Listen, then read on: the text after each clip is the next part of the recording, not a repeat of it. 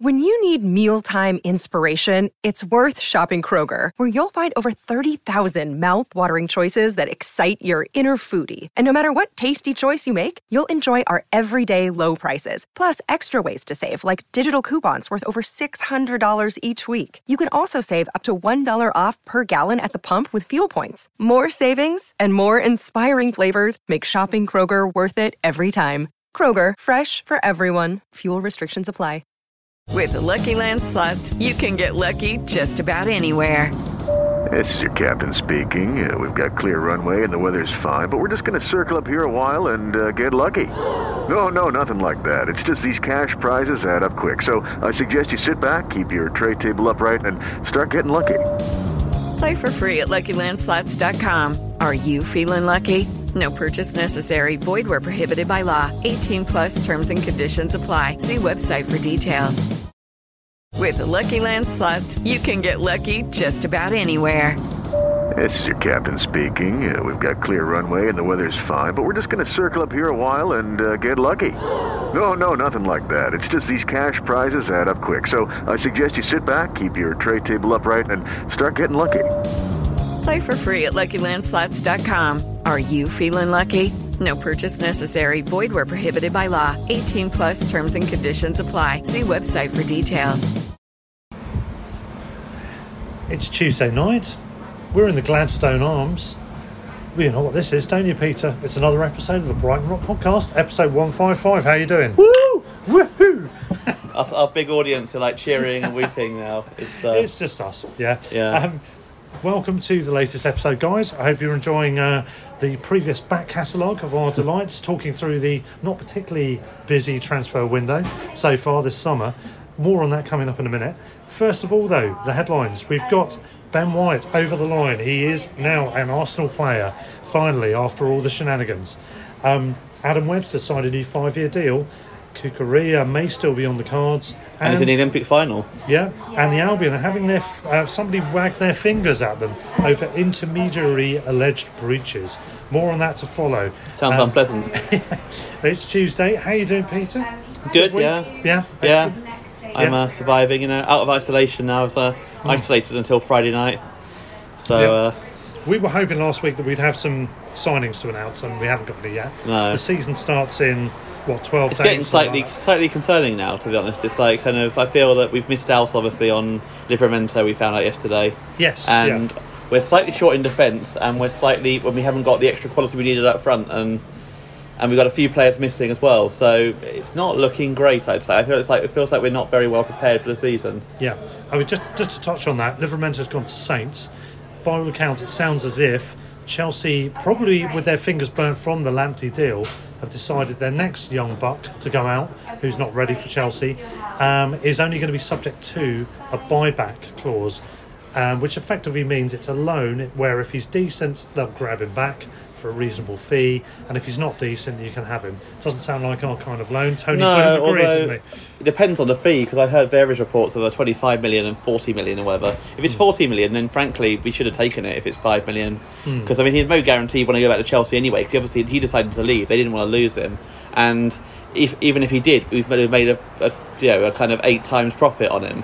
If it's 25 million, I can kind of see when you look at what Ben White did, and then for he was one Premier League season and he was worth 50 million. So if this guy had a whole season, so the deal would have been 5 mil, would it? Then? Apparently, yeah, that's what Saints apparently paid. 25 mil then would still be. Yeah, although then if you look at what Ben White did and how he went to one season Premier League and he made we have 50 million, then I can see why the club were a bit hesitant in that sense, because you don't really have any control. Yeah, fish in the sea and everything. Yeah. There are other deals which may have an even better incremental benefit than but if it's 40, I'm struggling to see. I mean, we've sold a player just for 50 million. Before that, we hadn't sold anyone for more than 10.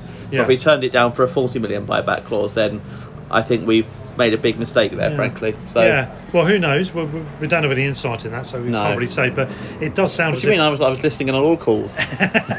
You've been bugging the outfit, have you? Obviously, Yeah. Both in terms of putting a tap on their phone and in terms of annoying them as well. Yeah. Well, speaking of Lamptey, obviously, there's rumours he may not be back till sometime around the September-October mark. Similarly, Welbeck as well. Yeah, two massive blows. 2 big blows. We were relying part of the White thing was we were relying on Lamptey coming back at least to start let with, Veltman play and Veltman to play central, and now of course Dan Burn has been injured in the latest friendly against Luton, which we'll mention a bit more about later on. I know you're grinning there sarcastically, Peter. I know Burn isn't isn't the first choice really. And I meant more just like we seem to have a lot of bad luck at the moment with defenders. I'm a big fan of Dan Burn. I think centre back is his best. He's a perfectly good centre back. When he's left 1-on-1 with a very quick winger as a left back, it doesn't work. No, I mean Traore and was it just James Justin for Leicester destroyed him as well. But when he's given his role in a 3-man defence or as a left wing back, he does a good job. And he has struck. It's more that I'm concerned about who the hell's going to play in our defence against Burnley. Well, he struck fear into the heart of Manchester City, of course, with his salubrious and very stylish winner. Yes, it was a very Dan Burn goal. Were you at that game, Russ? Oh, I was actually. Yeah, thanks for asking. I promised not to mention this, but you started it this time. Yes, I was at the game. But no, I mean, Dan Burn is one of those players who, yes, he's done very well for us. I think Graham Potter's got the best out of him. But you can't help thinking at every single moment that you're watching him play that this isn't really a player for the future of the Premier League. He's not a first choice. If you go into the season with him as first choice, then you're probably not. He's one of the people to replace, even squad-wise, in the medium term or short term, isn't he?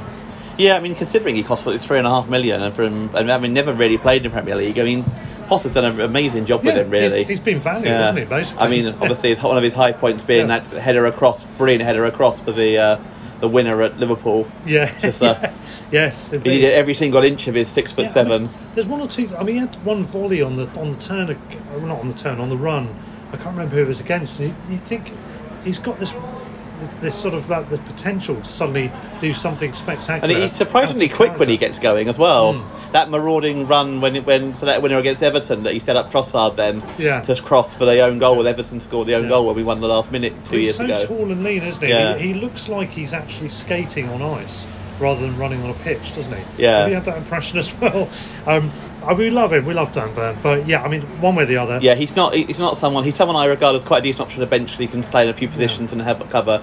He's not someone I really think we should be going to the season as first choice. And at the moment, with Lamptey out, we probably are going in with him as almost first choice. With the magical mystery world that is Albion's injury scenarios, you never know what's going on. We don't really know what the injury is. It's a leg injury. Yeah. We don't know particularly, and we don't know how long it'll be, and we don't know to what degree we would want to be looking to replace him. Are we thinking we can cope with it for a month or 2 weeks? The big worry I have, actually, I mean, if we had a really tough start, I'd be a bit less concerned. But at the moment, our first 6-7 games are all, barring I think Leicester home's like the toughest, are all winnable games. We've got Burnley away, Watford home, Everton home, Brentford away, Leicester home, Palace away. Yeah. That's a pretty. I mean, for us, a pretty relaxed. I'm not saying that any of those teams won't be saying that we're a winnable game as well. I'm not being arrogant, but when you compare it to some of the starts we've had, where we played City and Leicester in the first 2 games of the first season, and we've had other tough starts as well, haven't we? We've Man U early on, Liverpool early on. It's a much more favourable start to the season than we've had before, and if we don't get many points from them because we've got a real injury problem list or whatever, then we could be in real trouble. There's 2 prongs to it, isn't there? First of all, if you haven't got you've got players that are injured, players that are struggling to get back to match sharpness for whatever reason, you maybe haven't settled your squad, so there might be people unsettled that might be about to be sold, or people you haven't brought in yet. So you want to have the benefit of the strongest squad scenario at the beginning of the season. As you said, if you've got a tough run of early games, it doesn't matter so much. The flip side of that is, of course, you could want to catch the better teams cold early on in the season. There is that too. But when all's said and done, the bread and butter games, your Burnleys, your Brentfords, your Palaces, those are the games we've got to be looking to win, and we've got them coming up early on. And if you've got even your backups like Dan Burn getting injured, and you've got Duffy playing quite a bit of game time, I think we'll all be quite honest here and say that I don't think anybody's thinking Duffy is any kind of there's not going to be a story here, is there, when he comes back in, apart from in a makeshift role. He doesn't suit the Potter way of playing, really. And that's the thing. No. It's like in the way we played under Houghton, it was perfectly fine. And if Houghton was still here, he'd probably still be playing and being regular as well. But because Houghton left, and because we had a team who played further forward, who tried to play the ball out the back more, it left Duffy more exposed. And we've seen on a few occasions that he's not the sort of player. I think he gave it away quite a few times for goals when Arsenal passed it, whatever. So yeah, and also the thing is that it's not just about things like Ben White leaving and obviously Lamptey being injured, but it's also about other matters such as obviously Matt Clark's gone on loan. Ostergaard might be an option, but we've also got the fact that Lewis Dunk has had a toe injury, and he's had surgery on that, and he is kind of coming back into the equation, but he's maybe not going to be up to full strength by the beginning of the season. Well, yeah, and Webster as well has been out, so for whatever reason. He might be back at the weekend for the Getafe go, but nonetheless, he's not going to be that much sharp, is he? With one game under his belt. Which worries me. I hope they have a midweek friendly that they've not talked about behind closed doors, because they probably will. I've been quite concerned they've only had 3 friendlies, really. It seems really no number. Yes, indeed, yeah. And I mean, that's that. So the Ben White deal's done. Let's talk about that. So in the end, from what I understand, this is how it went. Arsenal approached Albion. Albion said, right, we're not going to settle for anything less than 50 million. Arsenal then bid a figure below that. I doubt they even said anything less than 50 million. I doubt they... I doubt we even said a figure we don't want to sell. But the legend has it that we said that. They bid, we said no. They bid, we said no. 4 times they bid below 50, we said no. Then they bid 50, went, yep, now we've got what we wanted. But I doubt they'd shown their cards that Tony Bloom's not like that. I imagine he sat there and said, I'm not selling, or give us an offer and see what you want to do, sort of thing. And then until they got to 50 million, he said no. And then... Yeah, maybe. I do like to think that he did play that hardball with them, though. To say, this is what I'm sure they hit our valuation. He's Daniel Levy with steroids, isn't he? I'm sure they hit our valuation. It's more that I don't think he necessarily told Arsenal our valuation straight away. Yeah. I think he kept our valuation quiet, because they might have then jumped to 60 million instead. Yeah, true. I do think that we said it before, but I think it's a good deal all round. It's obviously brilliant money for the Albion. When all said and done, he was a Saints graduate. We got him at 16. We had him for 7 years, but he was on loan for 3 of those. He made his debut quite a long time ago. I saw him play in the under-18s at Enfield, my local area, which of course is where Tottenham's training ground is, the new training ground. And I saw the Albion demolish them 5-1 in that game. Ben White was playing. I was raving about Jordan Maguire-Drew at the time, who scored an absolutely brilliant goal and was sensational. I was impressed with Ben White and about 4 or 5 others. You probably don't look at defenders so much in a game like that, because you're not defending so much. He was solid, and I didn't think any more than that, really. But, I've seen him a few times, and he's always impressed. I've literally seen him once, and that was at Oxford in a League Cup game. Which was a game that was notable for 2 things now, because Ben White played for Albion and Elvis Manu scored. Yes, What more could you want from a game? Yeah, I did the podcast, and I had Simon along with me, Simon Tipple, who's been on the show before, and we were at Enfield. They were playing Boreham Wood, and Simon mentioned that Jason Malumbi scored a goal when the Albion played a friendly at Enfield, which was a very convenient arrangement for me, just stroll up the road, 40-minute walk from my house. I think Ben White might have been playing in that game as well. I can't quite remember. There's not much information to look up really on that matter. You mean it's not like reported on online and stuff? Yes, it's not down on everyone's top 5 games of all time, that sort of thing. But some people have seen him a handful of times, and mainly in the youth. I saw him at that Man City game. I won't mention it again, I promise. But there is a lot of Albion fans who have not seen him at all. Yeah. And for us to have had a player only from the age of 16, we've had him for 7 years, he went on loan for 3 of those years, and for us to make effectively a 50 million profit minus whatever the costs are of his proportion of development costs season by season along with all the others, is a bloody good bit of business, by anyone's reckoning. I mean, it's unquestionably, I think the one question mark I have is it's only good business if we spend it correctly. I mean, Tottenham got 90 million for Bale, and it was a really good deal, and they spent it on absolute crap. They signed about. They signed Lamella, who's the only one who's any good. Ericsson was good, obviously, and Lamella, and that was it. There was Soldado was like £30 million, did absolutely nothing for them. So it's only good money if you then go and actually get some decent players. They got about 10 number 10s. I mean, there was no there's no transfer strategy there at all, was there? Yeah, and I'm sure we're not going to do that in that sense. But if we sign 4 Locardias for it, or 3 Locardias, then it won't be good business. If you sign 1 Locardia, it won't be good business, Peter.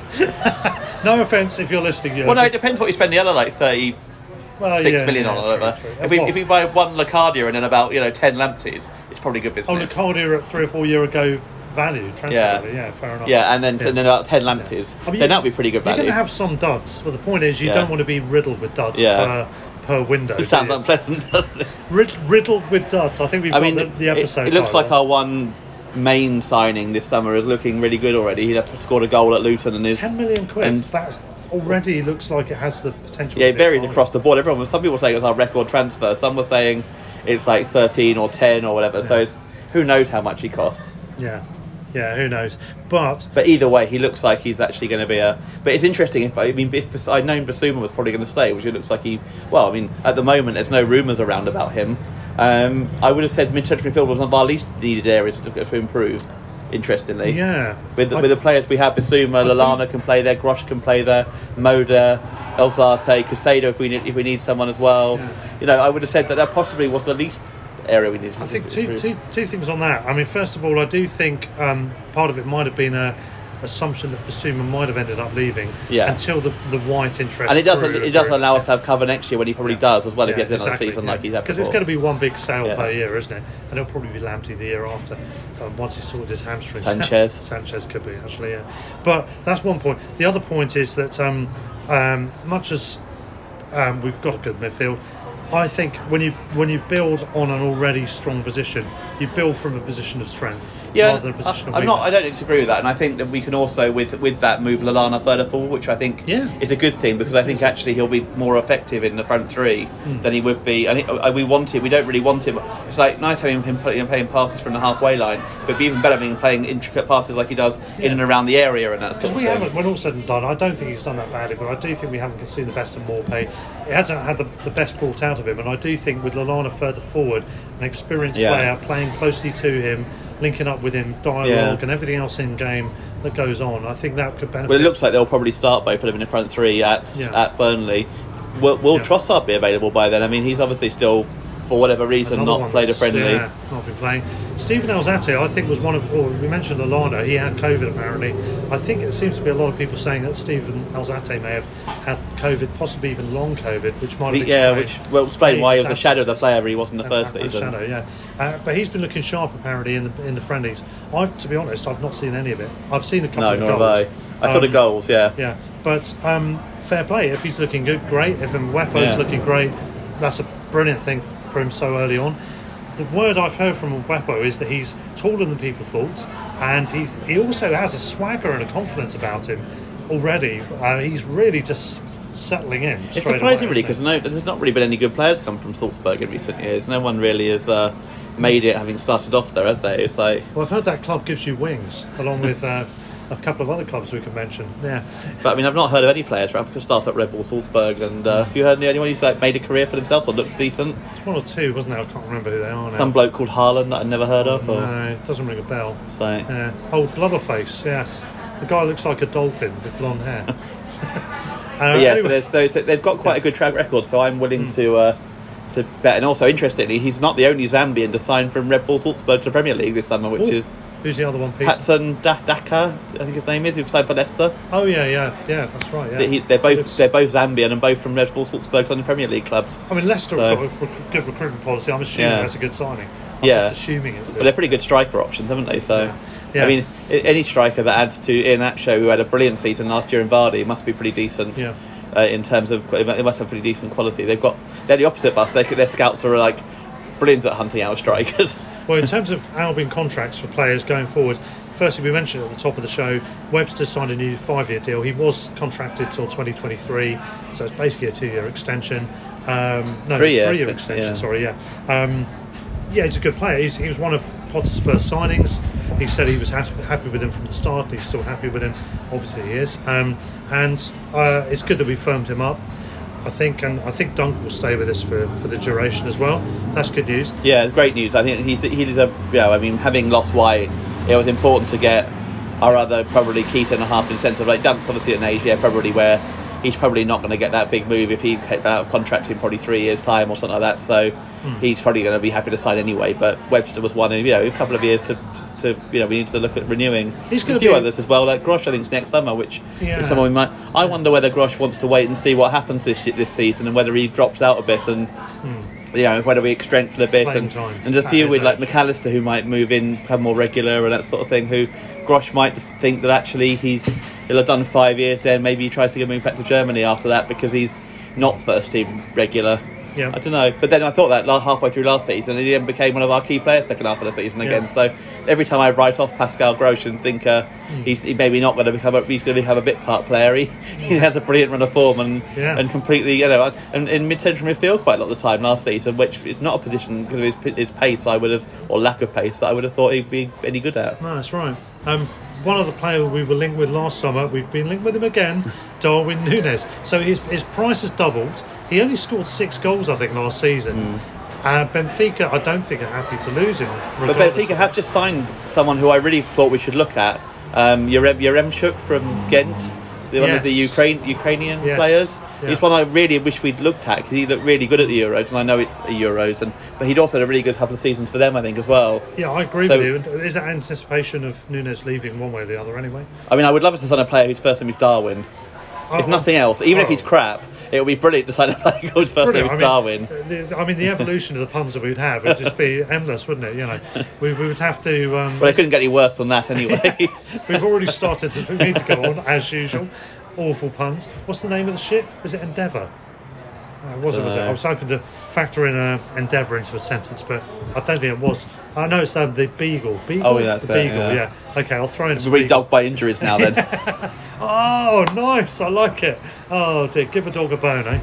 Anyway, right, so there we go. Moving very Poor swiftly format. on. I mean, Darwin Núñez, I don't know. I mean, I've got a hunch I might not like his attitude. Something a bit swaggersome about him. But then again, would you like Odsonne Edouard's attitude then? I mean, he's obviously Celtic fans seem to think he's down tools. Yeah. Although he's still involved, isn't he? I think Yeah, but he doesn't seem to be. So I don't know. I'm not sure. I'm not completely convinced with either of them, I have to say, given that there'll be a hefty fee involved and, who knows what. But it's hard to know who we. I mean, I still think we will sign a striker because, frankly, it'd be stupid not to. And the natives are getting restless already. Yeah, and I think it might well be later in August when people have got fewer options, and I think it might be a player from Europe that no one's ever heard of. To be honest, frankly. Yeah. I mean, that's the thing. I mean, that's what I think with Livramento. Livramento was talked about 3 weeks ago, and we didn't sign him. And this is my worry with Ciccarella as well. We normally get things done quite quickly, and Wepu was in the news for 2 days before we signed him. Veltman came out of nowhere. Lallana was talked about for a while, but Welbeck came quite late and was suddenly talked about last minute. The signings we complete are generally come from the blue. The 2 polls were both from out of the blue as well. Yeah. We don't tend to complete signings where people have talked about us, because a lot of the time people talk about us. It's because the agent wants to get alternative offers. Exactly. And we don't do our business in public. And Livramento, I kind of knew that wasn't going to happen because it was dragging 3 on weeks too since long. it was talked about. Cucurella is a bit different because obviously he's in the Olympics. Yeah, it's a bit different, but it still seems like there's a lot of talk. 1 minute, Getafe are talking about they've got a replacement lined up, and they've signed him, haven't they? They actually signed him, have they? I think so. And the next minute they're saying there's been no offer, and the next, or they're saying that he's happy to sign for an English club, and it just feels like again there's Atletico in the background, there's other teams. Yeah, it just feels like somewhere we're going to get gazumped again because. Yeah. And it's, for all we know, we were interested originally and then moved on because we knew we were going to get gazumped. Yeah, maybe. For all intents and purposes, Tony Bloom's a brilliant negotiator, and he sticks to his guns, both in terms of keeping the wage cap down and in terms of getting value for money on sales and acquisitions. I'll be honest. We do miss out on a lot of things as a result. It's a balance, isn't it? But we've done all right, really, considering that policy. It's just the striker, really. That's the one position we really struggle in. And I wonder if 1 or 2 players who, like Ciccarella, if I was him, I might be looking at going are you actually going to sign a striker this year? Because that's the difference. If I'd had a look at what Brighton did last season, because that would be a really it'd be stupid not to. Well, I'd be like, are you going to sign a striker? The Argus today, as we speak, we're recording this Tuesday, has reported today, to quote, a senior figure at Getafe says that there are no offers on the table for Marc Cucurella. The former Barcelona player remains of interest to Albion as he prepares for the Olympic final with Spain. The Getafe sporting director, Angel Martin, said, do you like the accent, by the way? I was quite impressed with that. Says that there is no bid in at the moment, which is interesting. Why would we not bid so far? Well, I think what they're confused, though, is the fact that people don't bid on tables these days. Yeah. They normally bid over Zoom on that sort of thing. Yeah. So. And try and gauge it initially and then speak to the player, and then with permission. And then, there are no tables involved at all. So, I mean, we could have bid over Zoom and that should still be true, though, wouldn't it? Yeah. Well, Martin was asked about prized assets, including Cucurella, who helped Spain beat Japan in today's semi-final in Saitama, and Mauro Akambari. He said, they are players who have had good seasons, been at a high level. At this moment, we do not, and I've just lost it because my phone's done something weird. At this moment, we do not have any offer either for Mark or Mauro. We want to keep the squad together. That means we're open to offers. Spain complete their Olympic programme on Saturday when they face Brazil in the final. And of course, we meet Getafe in a friendly on Saturday. Yeah, and they have absolutely no control over him anyway. This is the thing about I always find it interesting, the phenomenon that Spain seem to have release clauses for all their players. I mean, for a lot of them, they're obscenely ridiculous, like £400 million for like top players, and they will never get that, but they just it covers them a bit. But they have release clauses seemingly for like all their players, and for someone like Cucurella to have 18 million euros, I think it is, like that, is quite low for because it's actually a feasible amount, whereas normally it's like quite high. Yeah. So they have no control over this. If waited till the 31st of August, that's what Arsenal did with Thomas Partey. They waited till about the end of August, didn't they, last year, or whatever the timing was. But this uncertainty really annoys me, because I think it could be solved by going back to what we had before, which is like ending the whole thing before the season starts. But of course, the problem was our season started at different times to European seasons, so that meant it was like they didn't want to implement it. And I think what should happen is that they should have a European Premier, like top leagues of Europe should have a kind of agreement they're going to start in the same week, maybe with us starting a week later and then starting a week earlier or something like that. And then they all have to cut off their transfers, barring maybe loans to lower divisions. All top division transfers between teams, in and out, permanent ones, have to stop at a certain point, because it's ridiculous. We're going into a season, we haven't got our full squad. We might be losing, someone like Duffy might go, someone like we don't know from here. It could have been a week ago. White was still with us for that point. Yeah. I mean, fair play. These are extenuating circumstances.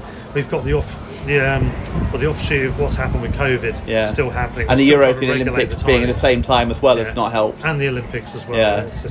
By the way, the other half's Japanese. She thinks it's ridiculous that they're holding the Olympics in Japan in August. It's too hot for tennis players and footballers and people like that. It's just ridiculously hot. But it's also pouring out rain at times as well. Oh, it will do. It will be a rainy season, but it's also my sister-in-law, who is obviously a Japanese indigenous. She's saying it's so hot. If she keeps saying that, that's really hot. Well, Japan obviously lost to Spain today, and they've got, although it wasn't involved, they have a player obviously also Albion been linked with, although not as a kind of player we're going to sign for this season. Spain beat Japan? Yeah, Spain won on penalties against Japan. No, Spain won an extra time against Japan, I think. 1-0. Yeah. And Brazil won on penalties against them on the other final. Speaking of hot countries, Scotland. The football season started already. It's just got underway at the weekend. Albion have interests, of course. As you know, we've struck up this affiliation with Hibs, so we've got players on loan to every other club. And they're about to sell their left back to another Hibs. Premier League club other than us. Oh, really? Yeah. Who's that? Doig, his name is? Doig, yeah. But not that one, not the striker that was at Forest Green. No, he spelled D-O-I-G, yeah. Okay, yeah. But we've got a couple on loan of note. Alex Cochrane at Hearts, Teddy Jenks at Aberdeen. And we played a friendly against Rangers. And we played a friendly against Rangers, and we've loaned no one to Hibs. Teddy Jenks, Aberdeen. Maybe after the Celtics loan signing from us last season, one of the situations was Hibs couldn't take any loan signings from us. Yeah, exactly. Well, Sky cover the Scottish League, so Albion fans should check out that, really, because I think there'll be some games where you can have a look at them, see what you think. Teddy Jenks, Aberdeen, I didn't see that because they didn't cover Aberdeen in focus at the weekend. However, they did show... I'm not sure he's been playing, has he? He might not be, no, I'm not sure. He came on in a Europa League game for like 40 minutes the second half or something like that, but I'm not sure he's been starting. Fair enough. Alex Cochrane did start and by all accounts played very well. Yeah. For Hearts, they happened to be playing the champions. No, they didn't play the champions. They played the team that were champions 10 years in a row before that. No. Celtic. 9 years. You're going to get Rangers fans writing in. This is the whole point. Sorry, Rangers fans. Sorry, it should have been 10 years. This is probably more painful for Celtic fans, actually, isn't it? Celtic won 9 titles in a row. They didn't win last year. Rangers won. However, Celtic will be hoping to get back to winning ways. But they've started very well with a 2-1 defeat at Hearts. And get knocked out of the Champions League. Exactly, yeah. And they've got some developments on the way which are going to be hindered by that too. They have just signed McCarthy from Palace on a 4-year contract, even though he's like 30. Which is a random. And Joe Hart. So that should fix all their problems. Well, there we go. But Cochrane started and played well. I saw the very brief highlights of it, and he set up the winner, didn't he? It was a free kick, wasn't it, or something like that? That's right. And he looked like he was playing quite well. It's very difficult to tell from very small bite-sized highlights, but people that did see it in more detail said that he played very well. Promising sign. He's quite a tall guy, actually, taller than I thought he was. Sort of fair-haired, or he looks like fair-haired anyway. And we'll keep an eye on that. Loan watch in general. There's a load of players out on loan. Ryan Longman at Hull is going to be interesting, actually. Yeah, it'd be really good because he's one. If he does well there, then you'd hope that he might get involved in the squad in a team next year or something. Yeah. It's interesting that Taylor Richards had some minutes at the weekend, and Cadra's being rumoured as being involved in the squad this year properly, rather than. They weren't sending him out on loan in January. That's with Albion, by the way. Yeah, with us, and not with Hulls. Yeah. He was rumoured. They obviously came on against Man City, was involved in the squad, and they didn't loan him out straight away, and then he got injured then, so he might be one that they're seriously looking at for attacking involvement. I mean, he sounds a real prospect. Yeah, absolutely. And there's others as well who got involved. Obviously, Ostergaard came on at the weekend. He's not been loaned out, I think, at the moment, but they won't loan him out, I would have thought, with the injury crash we've got. I've got a hunch he's going to stay with us during this issue period, centre-back wise. It's a matter of what happens then, whether he signs a new deal. I think that's the worry. I mean, when does he sign a new long-term contract, or does he... I like him. I think he's even got... I imagine he'll want to be above Duffy, if he's... Given we know how much... should be above Duffy. We should, but then Duffy started a friendly and Ostergaard only came on with half an hour left, so... But then, who knows? I mean, Ostergaard might be nursing a minor injury. You never know, do you? Never know. Right, final bit of business here on the Albion side of things before we break for half-time. Half-term is probably... No, it's summer holidays, isn't it? Half-time. A week off. Where we might get ourselves another beer and also some lovely chicken tikka pies at the Gladstone. One other item, not such a savoury subject, intermediary alleged breaches. This has come out today. The Argos's report says Albion have pledged their continued cooperation with the FA after being charged. The club are alleged to have committed several breaches of regulations on working with intermediaries between January 2015 and January 2018. Albion have 2 weeks in which to respond.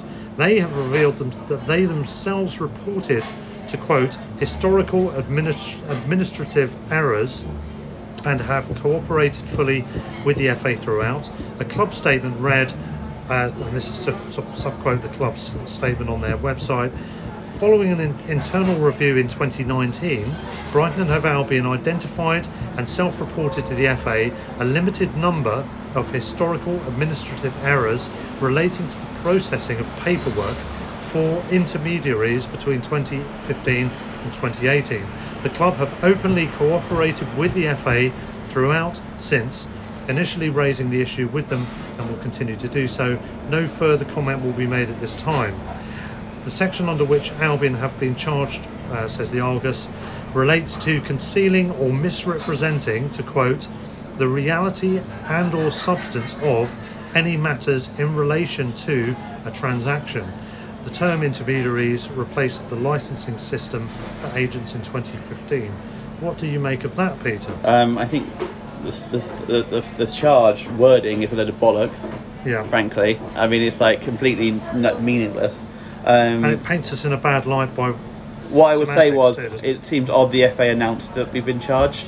It feels like one of those things that you should do behind closed doors. Absolutely. Rather than have a bit of class and have a bit of like decency rather than... But we're talking about the FA. We've clearly, obviously, cooperated with. We've highlighted it. We told them from the sound of it. Yet they're going out and put it on Twitter, which is a weird thing, and they announced it on Twitter. This is the organisation whose head describes black people as coloured people, which is way beyond the point where that's acceptable anymore. I mean, it's the FA, before they start frustrating clubs like us, should actually maybe look at their own processes and their own corruption and their own issues and their own kind of like we problems. Mentioned on the last episode, I think it was the last episode, about the dementia reviews, and there's lots of stuff, analysis and studies that have gone in. We'll talk about this maybe more in the second half. And they were heavily criticised for not having been doing the job, and also the PFA for not hounding them. The PFA to be fair, yes, should be hounding them, but they shouldn't have to be Yeah. hounding them. I mean, The FA are not doing their job. We all know what the FA have got the agenda against us, probably still from the fact we still exist after their attempt to try and put us out of business in the 90s. Absolutely, yes. We've got long memories, FA. And you have... So they apparently, so... Yeah, apparently So I just don't understand why they announced it. It's like, yeah, any decent half-these organisation would just do this in private and, Yeah. Because it's painting a club in a bad light. It doesn't look good. Yeah. It just sounds a bit shady, doesn't it? And I can't imagine for a minute, barring a few very clumsy faux pas aside, at worst, that we would ever do anything. Yeah. That And would be yet clubs, frownable. can walk around financial fair play. They can walk around all these sorts of joke regulations that they can. City are supposedly be able to bid £250 million for Kane and Grealish this summer, and Yeah. legally get away with it. And we then have to basically being attacked online by the FA for. It's like you haven't even found us guilty yet. Just at least put the. Any sort of organisation with any sort of decency would not have put that online. Exactly. It's ridiculous. It's embarrassing that they've done it. It's some sort of, I don't know what it is. It's an agenda that they didn't get out of business in the 90s, or if it's just some sort of dickhead who's a Palace fan who works for them, wanted to put out a line or something like Something that. like that. I mean, we've had so many bad decisions go against us through the years, both on and off the administration side of things. I wouldn't be And surprised. if we did something wrong, then we should be punished for it. But it doesn't need to be announced on Twitter by the FA in their Twitter account. It doesn't need to be highlighted that way to the, They shouldn't be using Twitter No. for anything other than just general publicity stuff. Yeah. For anything formal, I don't think it should be Yeah. covering it at all. not Just issue a exactly. statement where appropriate, when appropriate. If found guilty, To the you could media. argue putting it on your website saying Brighton have been found guilty of this thing. Yeah. But don't put it on Twitter, don't put it on anything like that. It's just classless and, to be fair, as we said, it sums up the FA. Absolutely, I completely agree. Well, Peter, I don't know if there's a difference between half-term oranges or half-time oranges, but we're having neither. We're having neither of those, but we do need to replenish supplies with some beers and also some lovely, lovely chicken tikka pies. Back soon.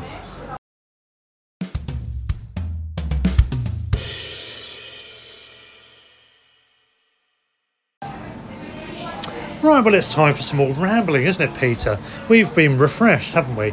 And we are, well, if you don't mind me saying, you look a right old cat face. It's the name of the beer we're drinking, Cat Face. Very, very nice. And very, very strong. And helps him be rather catty. Exactly. Cue my customary slurring that I'm sure Try will... your feline pissed after that. It's ironic because I usually wake up with a cat on my face every morning. That's a real cat. That's not a metaphor, by the way. Anyway, I'm not sure what it would be a metaphor for, to be honest. I'd just be glad to be waking up at all, to be honest, because we record this podcast on the occasion of my final podcast as a 40-something. Yes, I'm going to be turning 50 on Thursday, Peter. Celebrating at the weekend. You'll be with me, of course. We will both be... a similar establishment to we are now. Funnily enough, a very similar establishment, yeah. And you will, of course, as I will, be conducting yourself and me in the very, very finest and most gentlemanly of Obviously, ways. yeah. Yes, That's the only way I ever conduct myself. absolutely. At 3 o'clock when we start. By 4 o'clock, of course, we'll be in a mess. Anyway, there we go. Well, we've talked about the Albion in part 1. Let's talk about general football news in part 2. First of all, I haven't ranted about racism for about 3 or 4 minutes. So here we go. Pompey, 3 youth players in a WhatsApp group were being racially abusive, allegedly. Not sure exactly what was said. Something to do with the World Cup, with the Euros, I think. Somebody screen grabbed it, by all accounts, reported it, and the 3 players in question, whoever they are, have now been sacked by the club, which, fair play to the club. Yeah. Bit of a shady affair, wasn't it? Yeah, not great, is it? It's like kind of. It's good to see these things being picked up on and punished, though, at least, and it's good to see someone reported it, and so that's at least a positive. Yep. Keeping on a downer, Hillsborough.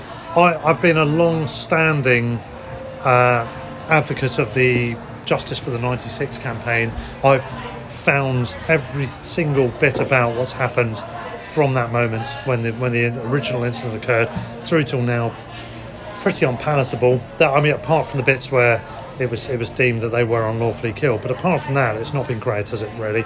And now, even down to the reaction of the government at the time, which was horrendous. It's like at the time, and even more recently, and Boris Johnson, of course, is anti-Scouse. He's made derogatory comments about them, along with various other ethnic and subgroups of the country. And just people in general, I think. He's pretty anti. Yeah. Anyone who's not Boris Johnson or his child, which is pretty much the country, to be honest. Yeah, and just to clarify, this is not an anti-Tory rant.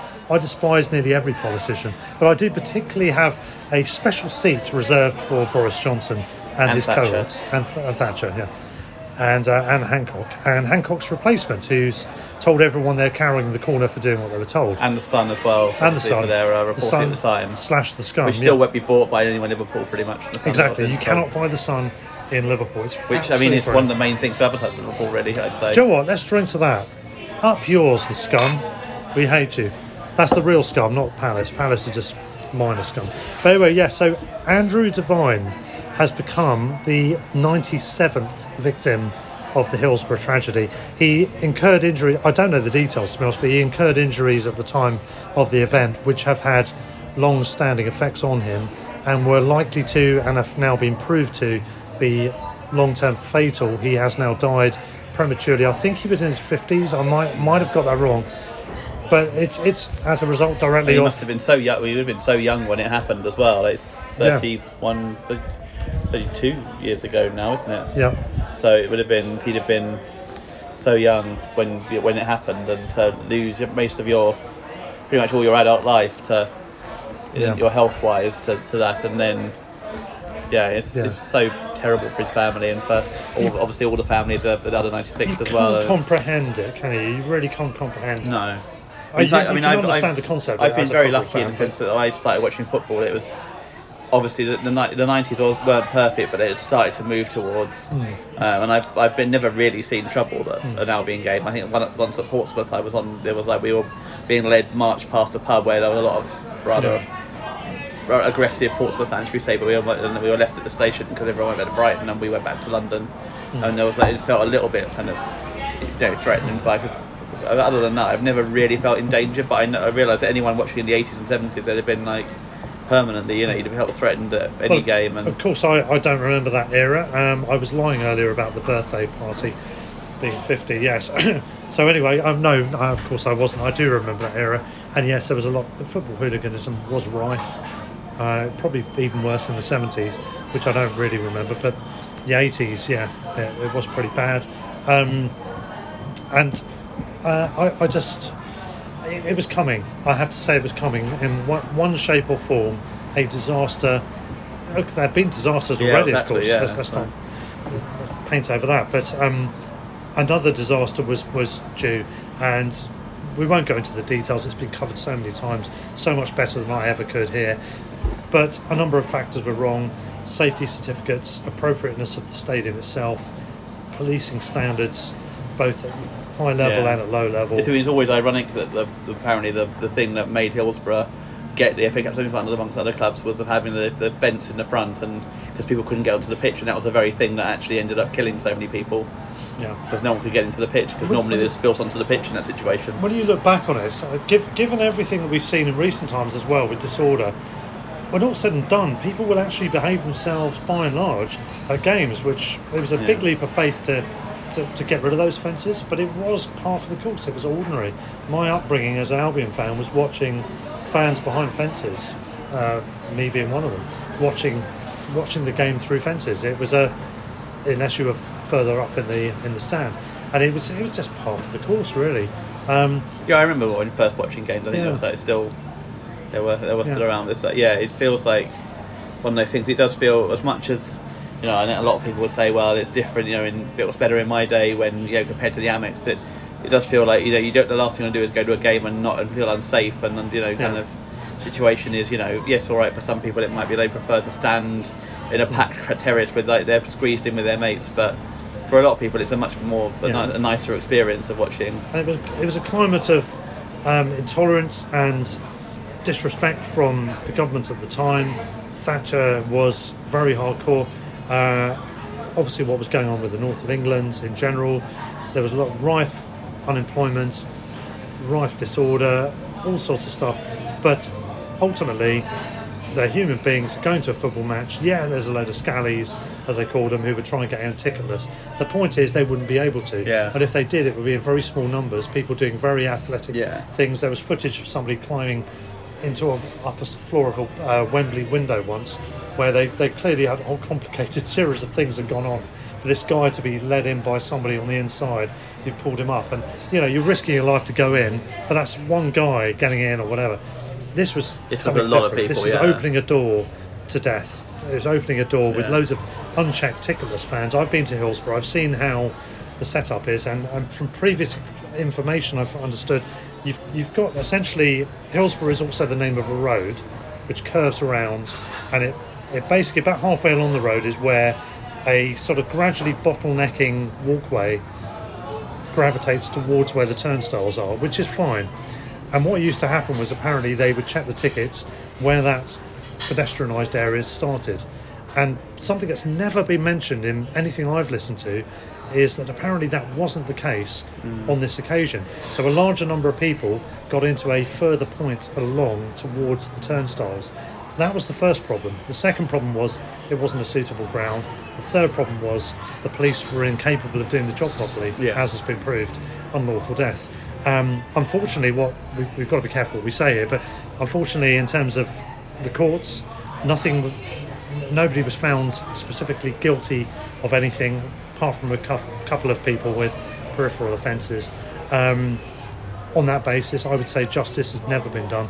And now, just with this guy, Andrew Devine, rest in peace. I've got nothing but the greatest of sympathy to all of his family.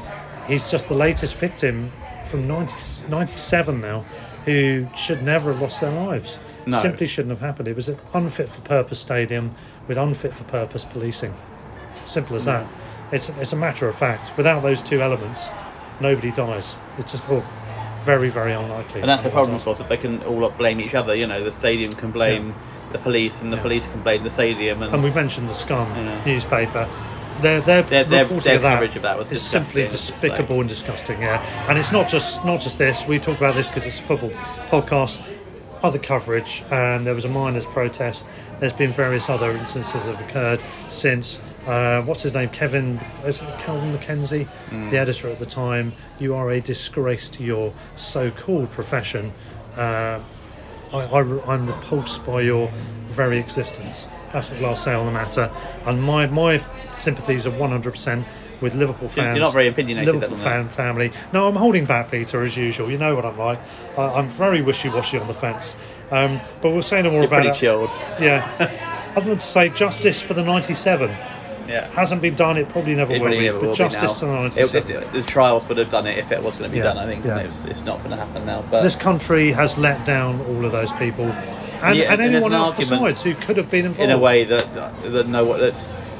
they'd probably been a scapegoat in the sense for like a lot of systematic and general failings anyway. I mean, you could argue the police in charge should have been better, but then it wasn't solely their fault. So I can see where they were probably they were found not guilty because there were a lot of other problems that were caused which they weren't at fault for. This in itself is a tragedy. Hillsborough should have never been chosen. It was like this is the problem, isn't it? The fact so many things are genuinely accountable for this disaster shows you how badly things have become rotten. Yeah, if any one of those things hadn't done their thing, it probably would have been fine. So it's one of those things that no one will ever be brought to account because so many people were accountable for it that they can't really.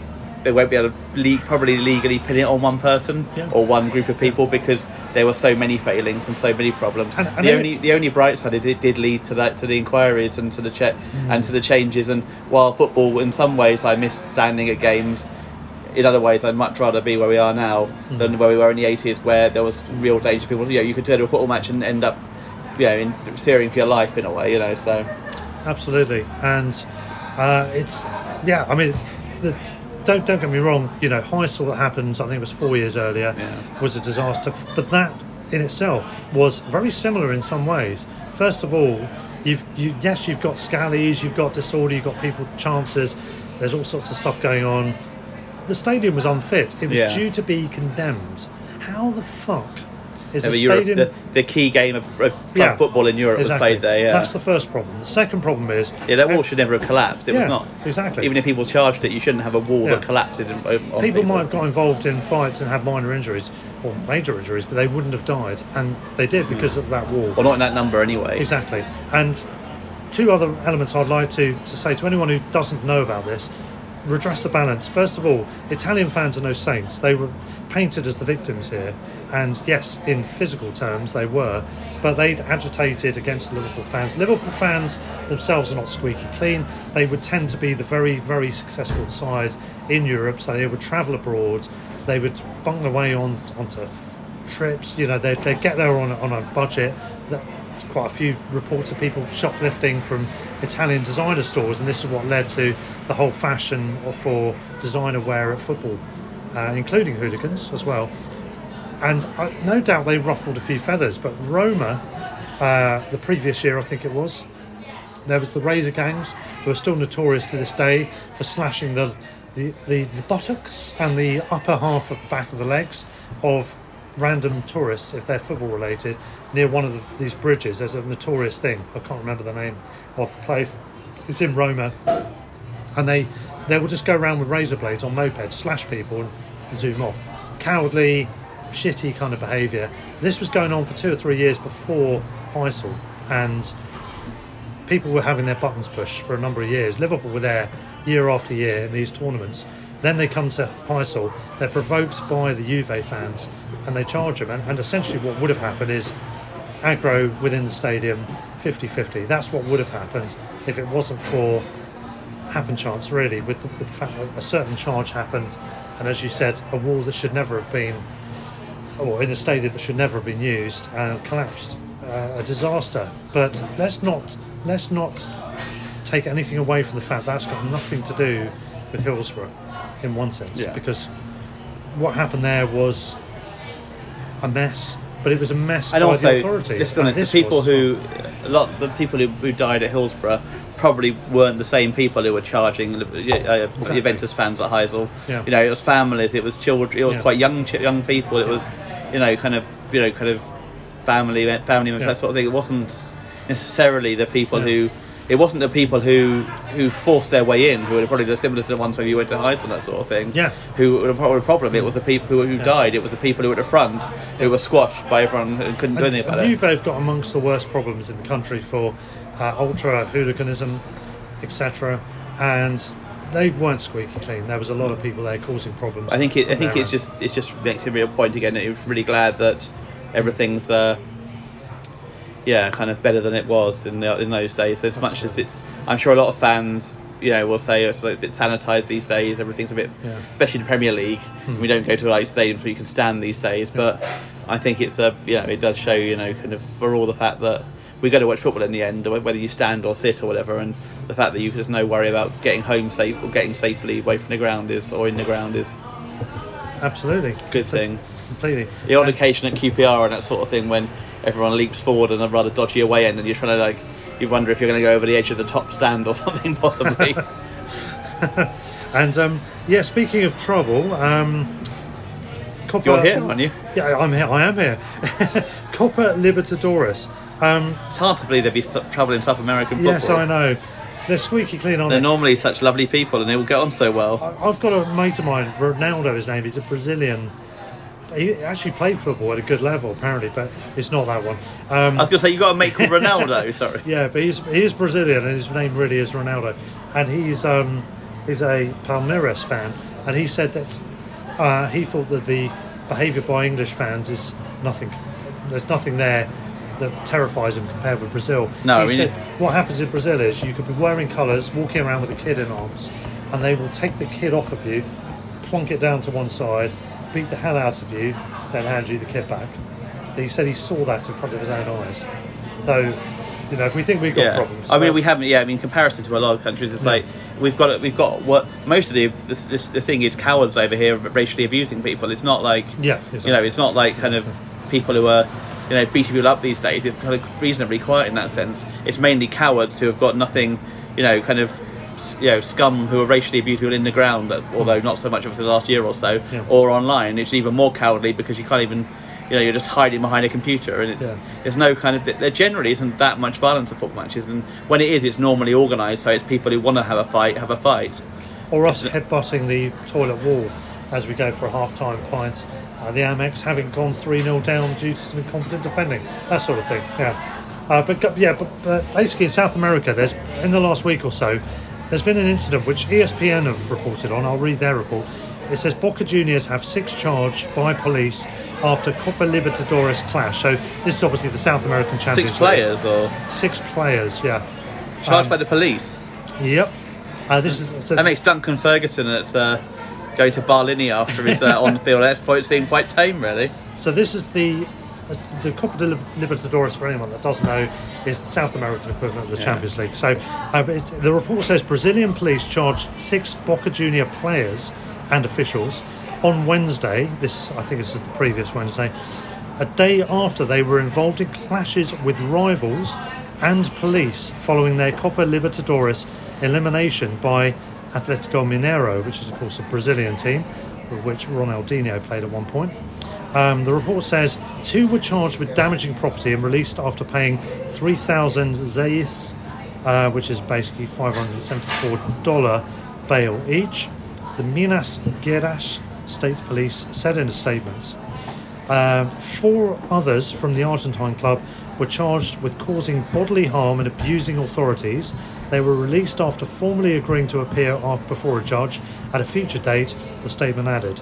None of the 6 Boca players were identified, with the club releasing the following statement on Wednesday, which said, Boca Juniors suffered during the Copa Libertadores series against Atletico Mineiro 2 inexplicable wrong decisions. I love the way they started this statement. You can see where they're going. It doesn't sound very apologetic, does it? No, it doesn't, does it? two inexplicably wrong decisions, overturning legal goals. I love the use of the word legal, which have destroyed the spirit of the most prestigious tournament in the continent. Not their behaviour, that hasn't destroyed it. No, not at all. They went on to say, our fans, players and coaching staff have been harmed by a malicious and intentional way of utilising the VAR technology. What happened marks an unprecedented event. It's the first time where a team that won the 2 games in a series is eliminated from the competition. We can't overlook the attitude of the club Atletico Mineiro president, who encouraged and incited the violence with threatening messages for several days until reaching the point of the regrettable events in which our players, coaching staff and executive management were physically harmed and detained for more than 12 hours in unfortunate conditions in order not to break the sanitary bubble. Is it safe to say that they're standing by their players then? I think there might be, yeah.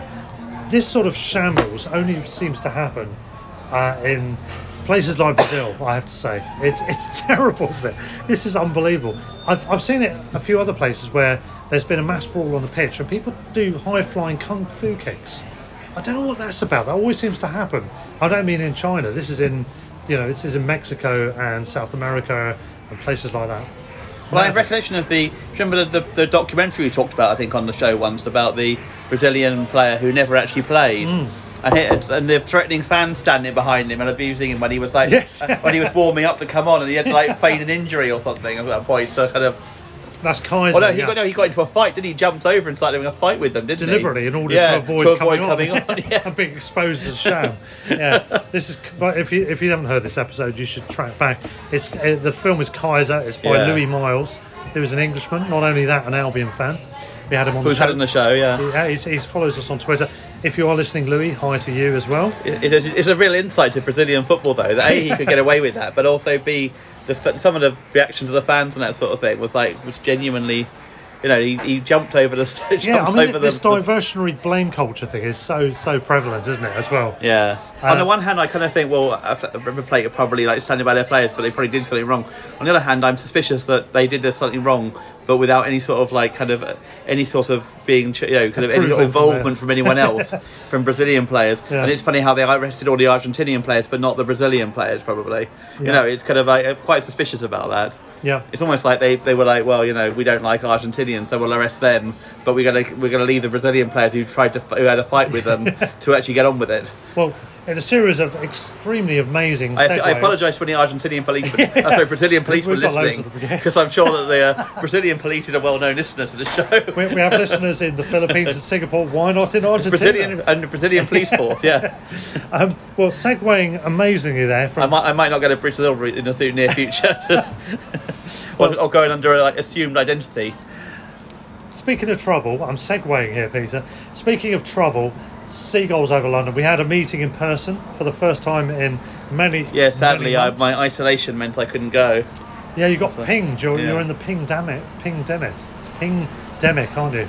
I was, Yeah, not you anymore. were. Yeah, you were now a free bird. But you, yes, you. That's what I think of myself as. Yeah. You missed the meeting, but we had the meeting first time in quite a long time. It was only the AGM, and people brought memorabilia, and we chatted about that. But Were it there was good. cucumber sandwiches? There weren't, no. The Paul Welsh days are over, I'm afraid. Rest in peace, Paul. A string to Paul. About 4 years ago, I think it is now, 4 or 5 years. But yeah, we had our first meeting for many months, AGM, so just the usual formalities for a while, and then people brought memorabilia and talked about the old days. And we had, amongst other things, I was telling you off air, Chris and Janet, friends of the show, brought in essentially a 12-inch version of the 7-inch single of the Cup Final song from 1983, Boys in the Old Brighton Blue, and on the flip side, Goldstone Rap. Essentially what they did, they produced a souvenir version which was 12-inch. It was still only a single on each side, but they brought those in. Those are brilliant. There's no free lions, though, I imagine. Exactly, no three lines. Lots of old photographs, lots of memorabilia, 3 seagulls. lots of anecdotes. It was great, it was good, and for everyone that attended, it was a decent turnout considering it was a non-guest event, as it were. It was good to see so many faces, seeing them in 3D again after all this time. So any of you guys listening, thanks for coming. It was an absolute pleasure. And anyone who wants to join, we meet like every couple of months. So Christopher Hatton in yes. around sort of like Chancery Lane sort of area, and Yep, Chancery it's always Lane, like Holborn. plenty of interesting guests. There's plenty of online stuff still going on, I think, as well. Yep. So anyone who wants to join, seagullsoverlondon.com. Yes, that's right. Yeah, indeed. There's a membership thing there. Yeah. And you'll probably get an email from me after that because I'm membership secretary. If you've got any So- inquiries, then you follow the link to someone called Russell Guy. I've no idea who that is. Yeah. Sounds a bit of a Shifty suspicious character. Yeah, that is me. Yes. Yes, if you've got inquiries, feel free to give Or us you a want to shout. join up, then come. Yeah, Yeah. we met through that, so you might think that's a bad Absolutely. thing or a good thing. Who Definitely knows? a bad thing. Yeah. Yeah, That's, this all started Seagulls Over London. It's So it's all growing. you never know, if you join, you might in 10 years' time have a Brighton podcast that talks shit every week Absolutely. and drinks quite a lot of beer. I mean, What more could you want? exactly. It's growing exponentially, which is great. We've got 74 current members. yeah, and that's paid up. Yeah. We've gone past the free period when we were doing stuff on Zoom. They're legit. 74 paid up Legit. members. Yeah, it's 10 quid if you I'm join it for the currently year. like isn't kind it? of siphoning off the money to my my kind of Cayman Islands account.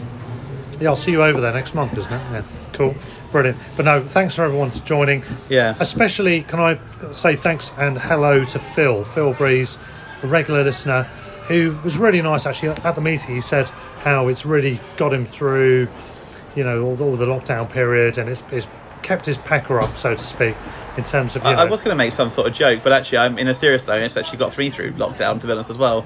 Really? Yeah. Yeah. Well, you being distracted with something else. It's Yeah. got her through lockdown. But no, No. it's been great. The pod has been actually really kind of good, and Yeah. to be honest, 2 years ago, it never really occurred to me that I'd be sitting at home, working from home, talking to like Mark Lawrenson or Brian Horton in my living room.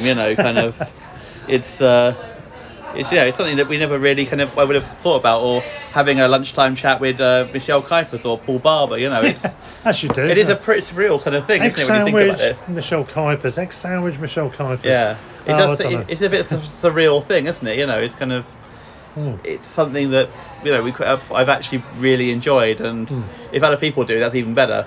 Well- Frankly, if no one listened to it, I'd still enjoy doing it and talking crap. But Absolutely, so would I. But it's really good that people do listen to it, enjoy it, and kind of. I'm glad you enjoy it, Peter. So am I. I'm sorry if this sounds a bit, just... Self-congratulatory. Yeah, but no, it has been great. And if honestly, what Phil said, and thanks again, Phil, for your comments at the Seagulls Over London meeting, but if it has cheered anyone up, kept them going, even just provided a mild distraction to whatever else is going on in their lives, we're happy to be there for you guys.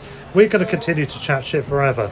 It's up to you whether you download it We're or both not. very good at it. We were doing it for a long time before that without recording it, so we thought we might as well Exactly. record With the it. emphasis on the word shit, obviously. But no, but thank you to all listeners as well, of course, not just Seagulls Over London. From the UK and around the world. Philippines, Yeah. Singapore, all over the place, yes. Please keep listening. Argentina, Brazilian police. And if you are listening, get those 5-star reviews in, get writing reviews. Honestly, it helps us with our ratings, and it will allow us to attract other guests, other sponsors perhaps as well. And if you want to give us a 1-star review, please don't. Yes, don't do that. No, don't do that. So, on that subject, and keeping on the Sussex theme, Peter, Port Slade pub football. Yeah, What so can we say? apparently there's a pub football team from Port Slade called the Victoria who will be playing at Wembley this weekend, which is quite exciting. Brilliant. So it's a Charity Shield on Saturday, and on Sunday it's a pub tournament between the winner of... They won a tournament of 7-a-side tournament where they had to beat one team 3-0 in their the top team 3-0 in their final group game to get through, and they did in the last minute, last few minutes, and then won the quarter-final, semi-final, and got through to the final, and beat the England futsal team. I think it was saying in the thing. Well, you know, the England futsal team was once run by the aforementioned Ronaldo, my mate. Not the Ronaldo. Not Cristiano. No, or the And other old Ronaldo. one. Not the one with the silly haircuts. No. So yeah, they managed to win, get a last-minute winner to get a trip to Wembley. So they're, and I do love the quote. The guy, this is like really great. Owen Skerry, who's from Hove, said, "We're a group of mates from school that love football and pull together to form a team. It's mad that the day before we play, the Charity Shield, the Community Shield, will be played on the same pitch. I don't think it's sunk in for everyone yet. This is according to an article, obviously, online. But it's coming. It's completely surreal. It's going to be a completely unforgettable experience. None of us will make it as professional footballers now. It does not get any better than playing at Wembley. I always find it funny when you say people on TV say they are speechless, but I now understand. After we won, I was without words. And it's now apparently going from 7-a-side to 11-a-side. So he's basically saying that everyone's mates have been ringing up saying, "Can we play as well?" Or they're taking a 15-man squad, and they're talking about taking a bunch of the ice baths and top tubs afterwards and stuff. So it's a really great story, and it's like one of those. And I think like this. It's like I've seen so many stories in the Olympics as well that are so amazing, and kind of, you know, it does remind you of what sport's all about, and even whether people win or lose or whatever, it's kind of like, whatever your level is, it's about doing something that's amazing at your level, and that for them is just incredible. And whether it's like, you know, for the playing for the Albion team in the Rennes match and winning 8-1 or whatever, it was like pretty fantastic. It's a broad spectrum, isn't it? Yeah, the exactly. Olympics alone is it's just a huge. And for some people, Olympics getting to the final or Yeah. being there is like amazing. Other people, did you it's see coming. there's this refugee representative team at the Yeah. Olympics, and one of the guys there, the weightlifter, was homeless refugee on the streets of Brighton. I couldn't believe. I thought, what? I didn't even know. And then I looked at it and I thought, oh, refugee team. I didn't know anything about this. No. What a brilliant idea. Yeah, that's really. That's great. And it's you know, the Olympics again. It's like embodies everything about sport. Some of the things, and I'm going to get into a rant here that's slightly off Albion topic, but Piers Morgan, who is somewhat of not a bugbear of mine, should we say, was quoted last week as saying any professional, any athlete who displays a silver or bronze medal is like it's not like it's not a real competitor, or it's not a kind of like it's not a fighter or something like that, effectively. And it's a load of shit. yeah, exactly. It's like you've come second or third. It's easy to say that, and you're fat. when you're arse when you're somewhere. doing absolutely fuck all in your life, These people other than have saying trained stupid crap. year after year. Unsurprisingly, he also attacked Simone Biles effectively in the Daily Mail as well. So Did he? Yeah, he was saying how What, like for not being mental not kind of manning mental health up is enough? being used as an excuse by sports stars, basically. No, what's happening is mental health is now manifesting itself correctly as an and issue. I really hope it becomes a bigger thing, because I mean, the way Naomi Osaka was treated at the French Open was disgraceful. You're and now seeing- she's had something. Simone Biles, and then Ben Stokes has now like taken a break from cricket for mental health. Even Adam Peaty, who I don't think he was saying he had a particularly overriding issues. What he was saying was he needed to take a break to make sure he And I maintains. hope these things mental. now start to like make people take, because obviously they care a lot about their teams, their players' physical fitness and their athletes' physical fitness, but it needs to be a focus on mental health as well. And I mean, I have to say, Simone Biles today came back and winning a bronze medal on the on the beam, coming back. It was just, I mean, for a woman who expected to win so many goals at this Olympics, to coming back and winning a silver, and obviously the team she won already, and then a bronze today, that is just phenomenal. And it's like people like that make, kind of people like Piers Morgan, he's just so far below them. It's so like, easy to sit around and say Yeah. what you want, isn't it? And I know that's what we're doing. And I, But, yeah, the Olympics is literally embodiment to me of sport, because it is people who, especially with the new sports as well, like the mountain biker and the BMX riders who, like the guy who was training in Peckham, which is not too far from where I live now. Kind of like I was like talking to his mates from Peckham, Peckham track, whatever. Perfect. Yeah. Peckham BMX track, and they were talking to the amazing family of Tom Dean, who was laid up all night watching in their garden. It was like the whole street was invited, and they were going to do it again the next night when he was in the relay as well. You know, that's what sport's about, and football, I think, in some ways loses that because of the whole team thing and because of. But there are like people here who are living their dream in football, and genuinely, it's such a kind of. And I love the passion of people like Adam Webster this week when he said, don't want to be anywhere else. You know, he's got he's from Chichester, I think, isn't he? But he's not no real connection to Brighton directly. Yeah. But he's like, I don't want to be anywhere else. I want to be, and obviously he's getting very well paid for 5 years to do it. But people that do it for the love of the sport. Yeah. And my dad's not too great, to be honest. He's not too well. He might not last too long. I hope he does, but he might not. But he was always into sport locally in Worthing. He's from Essex originally. He moved to Worthing before I was born. And he's always been involved in sport. He played a lot of badminton, squash, hockey. He was on the sports council, ended up on Worthing County Council, Borough Council. But I remember at the time when we used to go to the sports centre, I think it was on Sundays, we'd end up gravitating there and I'd hang around in the background. And I remember there's a caption, Sport for All, which was a big slogan. I don't know if it was just for Worthing Leisure Centre or whether it was a county-wide or even a nationwide thing. I had no idea. I was only a kid at the time. But I remember that and I'm thinking that's a pretty good caption, really. Sport for all. Sport should always be for all. Yeah. And sport is about kind of like doing your best as well. And if you can, if you get a personal best in Olympics and you do amazingly, that's incredible. If you get to the final of a pub tournament and you're brilliant. If your best is like scoring a goal in a random five-a-side tournament, that's the best as well. You know, it's like anything like that. It's whatever is like living up to what you can do. Winning Brighton Rock Podcaster of the Year. I mean, that's an achievement. That's still only a 1 in 2, isn't it? Damn it, I came third. But no, it's brilliant. Guyver Russell came second, and Russell Guyver came third. That's right, sadly, yeah. Funny that. The votes were done in secret, though. Let's not talk enough. about the voting system there.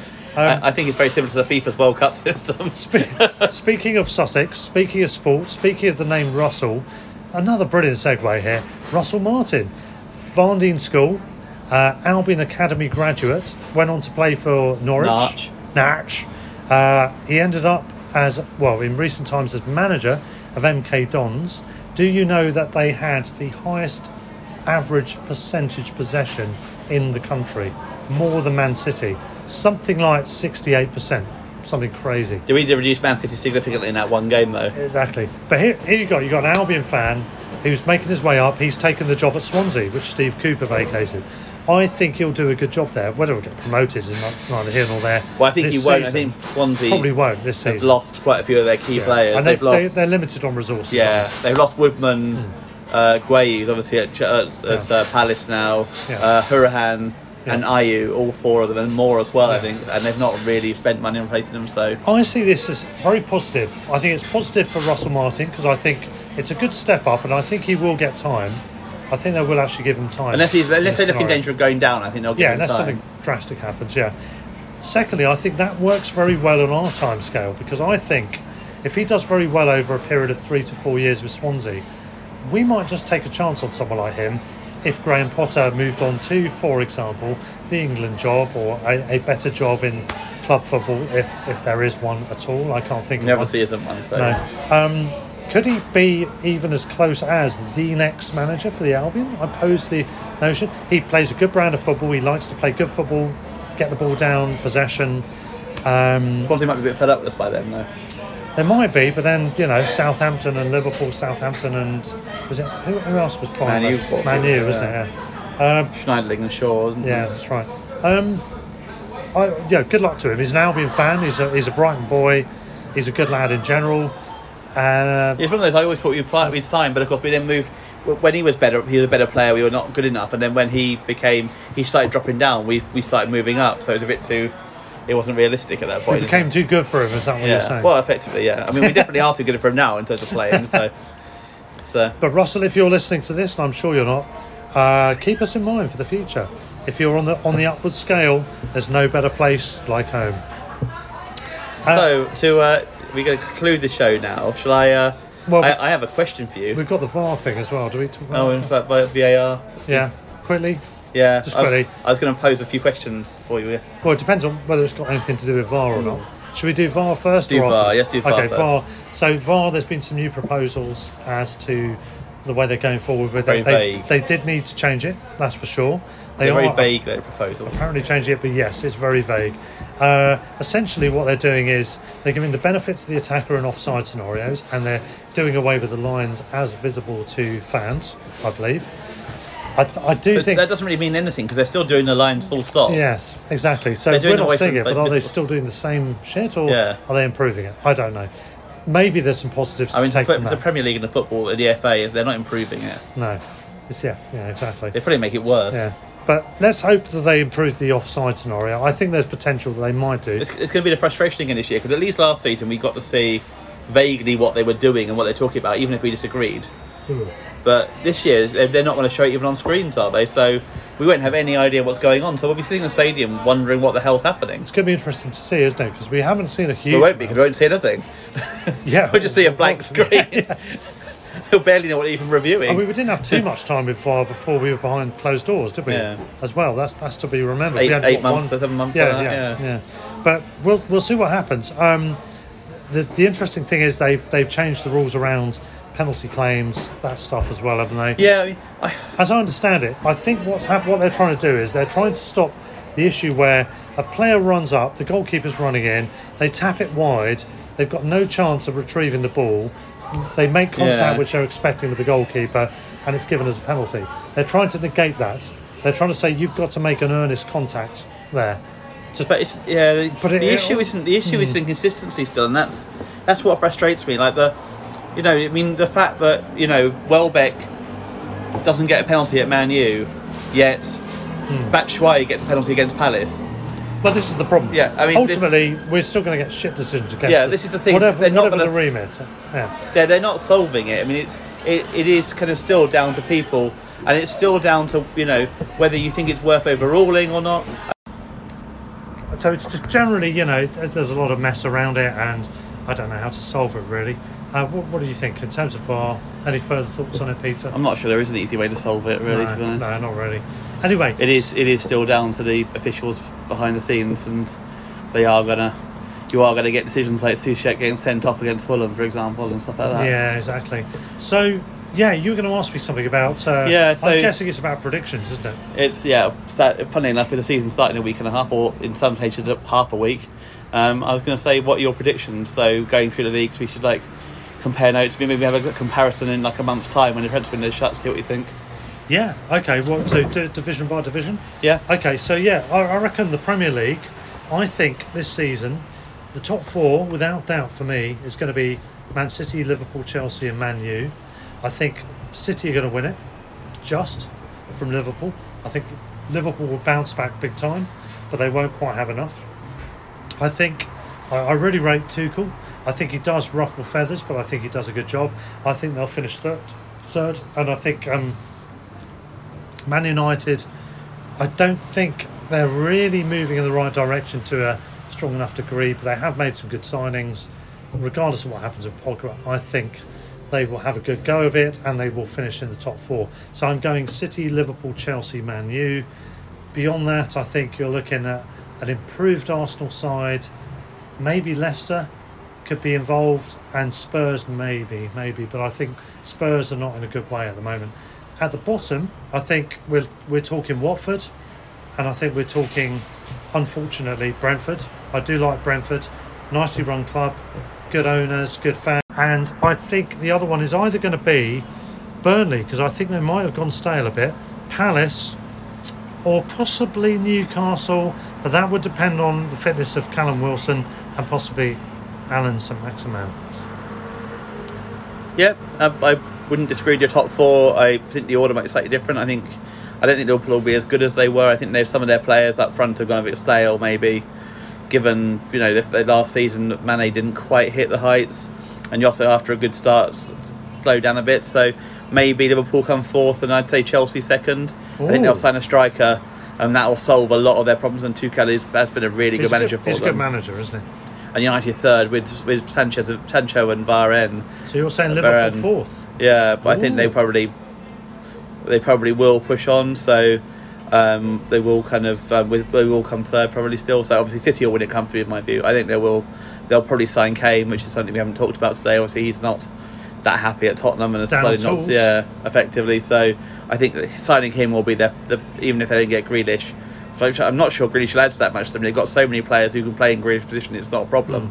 But they haven't got a Kane, and if they get Kane and they use him where they can play who they want up front during a normal game, but then they play Kane for the big games and the kind of like, then he'll have less pressure on his injuries than he would at Tottenham, and they'll probably win the league, and they'll probably win the Champions League if they get Kane as well. Yeah. Okay. Which is why they're willing to spend 150 million on a 28-year-old, frankly, because they probably will win everything as a result of it. I think at the bottom, I wonder if Brentford might be the surprise package. It's interesting, isn't it? It's like I think Norwich, for all the fact they're buying some interesting players, they may be the ones who they may well go down again. They were so far adrift last time, and they've lost Buendia. Pukki was not that great after the first 2 months, and I think they'll struggle for goals. I think Watford will be very reliant on Sarr, and if he can get some goals and do really well, then he might stay up. But I think the Norwich and Watford will go down. Brentford might be a surprise package. A lot will depend on Tony and whether he manages to get the goals that they think he can. But if he does, they might actually have the surprise package and survive. And I wonder if Newcastle might be the ones to lose out, because being back at St James's Park with the crowd won't help them, because the crowd are so anti-Bruce and anti-Ashley. So the home game thing won't help them, and away from home they'll obviously lose out by having opposing fans there. So I wonder if they'll lose out because of the atmosphere cannot easily get pretty horrendous. You mentioned what the atmosphere didn't like at half time after they were 2 down against us after like 10 minutes or whatever. Yeah. 5 minutes, whatever it was. Yeah. So I wonder if having fans will actually really affect them. Possibly, yeah. What about the Championship? Because I think West Brom have got to be considered. They came down last year. Valérien Ismaël, I rate as a manager. Not sure I like his style necessarily, but he's effective. He's good. He got Barnsley into the playoffs. That's insane. With greater tools to work with. I know he's fallen out with Pereira. They've got a bit. Well, I don't think the club have fallen out with Pereira rather than him, haven't they? Rather than him, I think necessarily. I think Pereira wants to leave, but there's been some issues around him and Johnston, and both obviously people thought they'd go, and they've not seemingly had any offers for them. So it's an interesting one, isn't it? I'm looking at the table here, and I don't see any obvious standouts this year. I think Fulham are the obvious standouts. I think probably they spent money on Harry Wilson. They spent money on they brought in Gazzaniga as a keeper from Tottenham. He's a pretty useful keeper who did pretty well when Lloris was out a couple of years ago. When Lloris got injured at the Amex, I think he did pretty well afterwards. Still got Mitrovic, although they've still got Knockaert as well. They've got Knockaert back. Who? Then they've got such good depth. They've got like Bayore, who was at Man City. They've got they've got some Tete, who was a right back who's played for Holland at times. They've got Kearney in midfield again, who's still there. They've got some real quality there, and I think they'll be the ones who'll stand out this season. I mean, it's wishy-washy teams. Look at it alphabetically. Barnsley, I think, without Valérien Ismaël, are not going to feature. Birmingham, I think, are wishy-washy year by year. Blackburn, Mowbray's doing a good job, but it's a steadying job, isn't it? Yeah, and whether they have Armstrong, of course, by the end of the window is debatable. Exactly. I think a Premier League team will come in from at some point. I can't see Blackpool, doing anything particular. Bournemouth, maybe.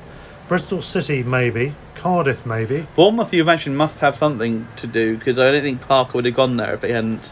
Considering he would have stayed at Fulham and probably taken them up. What about Cov?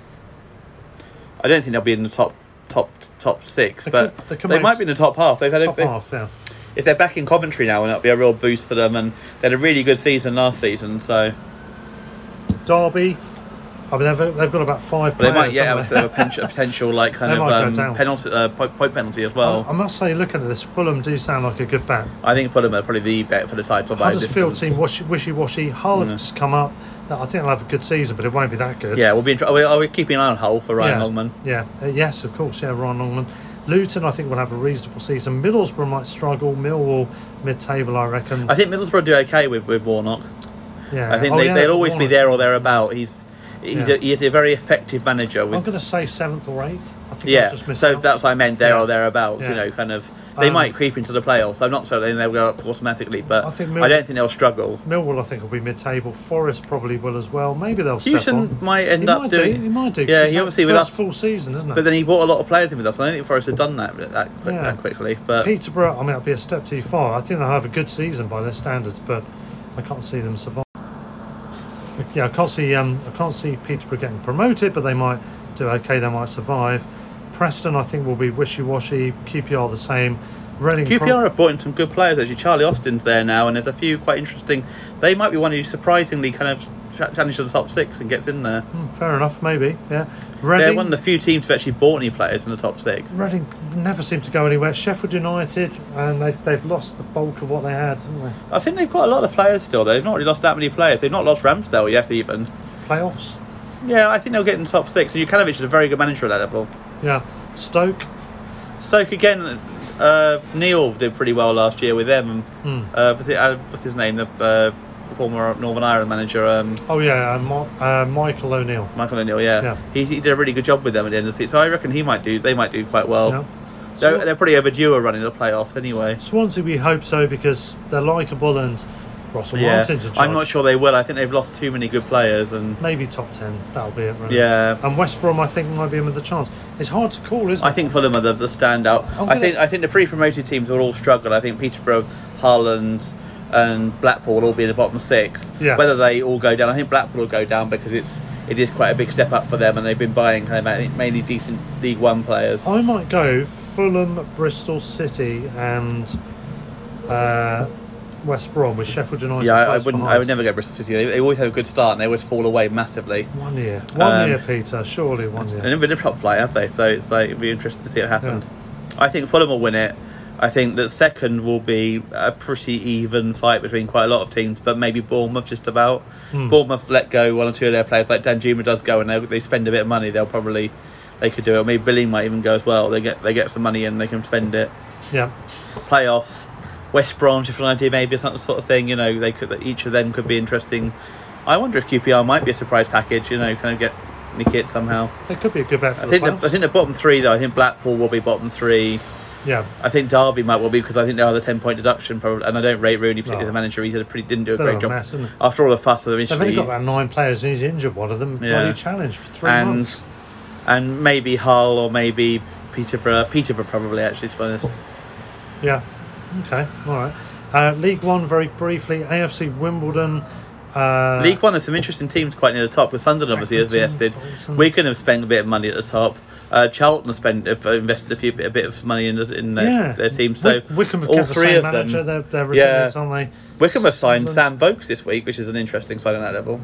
Apparently Stoke fans hate him or don't hate him but don't rate him. I think he's terrible, but Rotherham are always up there in that division. And they were unlucky to go down last year. Sheffield in the end. Wednesday, bless their cotton socks. I think those 6 will probably be quite near what could well end up being the top 6. Portsmouth will miss out again. I'm gonna put my hand on my local kind of colours on the line and say Charlton are going to go up.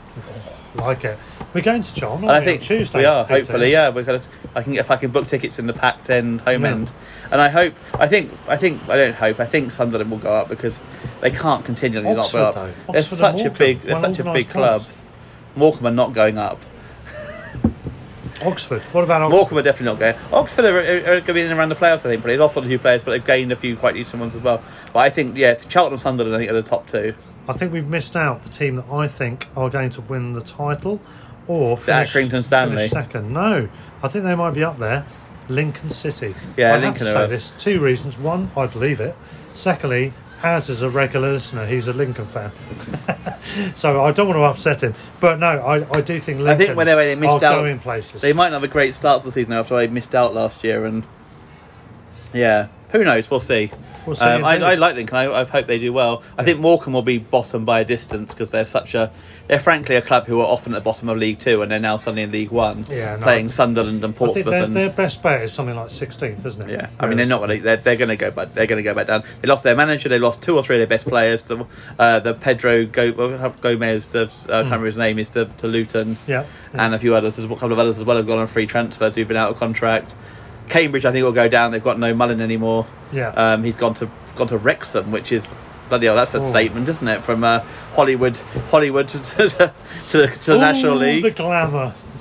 Barnet have signed a lot of players, but they haven't signed a player from like who was top scorer in League Two last season. All right, then never mind with the National League. Come on, there's only so much we could do. Right, I'm going to go League through Two, League then. Two. Right, these are the teams alphabetically: Barrow, Bradford, Bristol Rovers, Carlisle, Colchester, Crawley, Exeter, Forest Green, Harrogate, Hartlepool, newly promoted, Leyton Orient, Mansfield, Newport, Northampton, Oldham, Port Vale, Rochdale, Salford City, Scunthorpe United, Stevenage, Sutton United, of course, first time ever in the Football League, I think, Swindon, Tranmere, and Walsall. What do you reckon there? I'm gonna start by saying Bradford possibly, Forest Green probably, and what's my other one? I was going to say, well, maybe Salford, and I think Sutton have an actual chance of going on a back-to-back, because I don't think there's anybody who's as stand out as they should be in this division, and who knows? They're changing surface though, aren't they? That's the problem. Yeah. So I would say I think Bradford are probably my favourites for that division. They nicked Derek Adams from Morecambe. Good signing. Yeah, good manager, Yeah. He's gone up from that division with Plymouth and with Morecambe. Yeah. And maybe others as well. I don't know. I can't remember if I might have other promotions. They've got big crowds behind They've got them. some good. They've got some signings. They'll probably get the highest crowds in the league. 13,000. They're the biggest club in the country in that league by distance. I would say Bradford are pretty close to like odds on for that division. If they don't get it, they've done everything they can to do it. Yeah. Really, they've changed managers a lot. They've chopped and changed. Yeah. They've now got a manager who's gone up. Probably shouldn't If they get a manager now who's gone up at least twice in the last 5 years in that division and they don't go up, they probably have to look at something internally in the club that's wrong rather than the manager, because Derek Adams has done it for Plymouth and for Morecambe at that level. He's a good manager. He's a good lad. We'll see. He was the one who didn't he when he went to Plymouth? He beat Nathan Jones to the job, didn't he? Yeah, I think so. Yeah. So we'll see. Outside of that, to go up, I think that Bristol Rovers will be there or thereabouts, because they will, because they've got quite a decent squad. Do you think Zoe Barn can avoid assaulting anybody for a whole season? Who knows where he'll be by the end of the season? Prison, allegedly, or playing around Bristol Rovers, or being sacked or whatever. Who's going down? Who's dropping out? I think Hartlepool are going to struggle, but mainly because they've lost a few players. I think from generally, I think that Oldham are going to struggle possibly a bit. I think they've had a bit of a bad few years. Scunthorpe maybe as well, because they're now show me the lower upper tier clubs. No, I think Stevenage will be okay. Russell's pointed to Stevenage at the moment. They had a good end to last season, and Alex Revell their manager, so I'm kind of, as a Brighton fan, Walsall will be okay. They've got Cole Rushworth on loan for the season. Yeah, exactly. So if you go up the table, I might well remember the names of the teams who Barrow might struggle as well. They've lost their top scorer to Stockport, so it's a bit of a blow. I think they'll be okay, but I think they'll... Crawley, I think, always could struggle as well. Harrogate, again, second season up, might struggle. Maybe. I think the likes of Exeter will be up there, and Colchester have taken a lot of Ipswich's players on, so they may well do okay, actually, in the league. Speaking of Colchester, I think it's... I can't remember his name now. There's a guy who was at Colchester who signed for Peterborough, and he was at Worthing just a couple of seasons ago. Oh, I saw that today. Yeah, I didn't realise he was at Worthing. Ikpu or something like that. Talking of which, you see the main side for Worthing this summer. Dean Cox. Yeah. Woo-hoo! Tiny Cox. 5 foot Cox. Hopefully, if I just put it on the line, I really want Worthing to go up this year, because they've been up top both of those bloody last 2 seasons. Up the Rebels, up the Reds. They've had the target pulled from under them, so I'm going to put it on my table. There's no kind of like... I'm no like kind of like... Do you mean you're putting your cards on the table? Yeah. I want them to go up. I really desperately want them to go up. Yeah. Look, they deserve it. Yeah, deserve it. And also, screw anyone else in that league. You should let Worthing go up. Fucking hell. It was like they've literally... let them walk They've over literally like kind of gone up one season, been on top of the league another season, and yeah, they literally... I mean, it's like the kind of the cycling today. The year they didn't go up, it was like the cycling today when they basically gave Denmark the win over Britain because they kind of took out their wheel. Worthing were effectively in that situation that season. Exactly. So on that note, I think we've covered everything, haven't we, Peter? Yeah. Any more to mention? No, Barnet to go up, despite the fact that Wrexham and Stockport throwing money at it. Barnet have signed a load of random players, so I think they're going to go up this year. Up the with bees. Bournemouth second and getting playoff win. We'll see. And Hamburg for promotion. Oh, shut up. No. It's all about Werder Bremen and St. Pauli this season. I'm afraid it's the Nord Derby back at least anyway. We'll see what happens.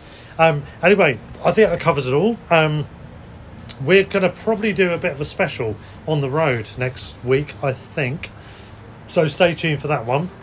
At the Valley. Yep. We're also looking... We're going to do a special on the Amex 10-year anniversary.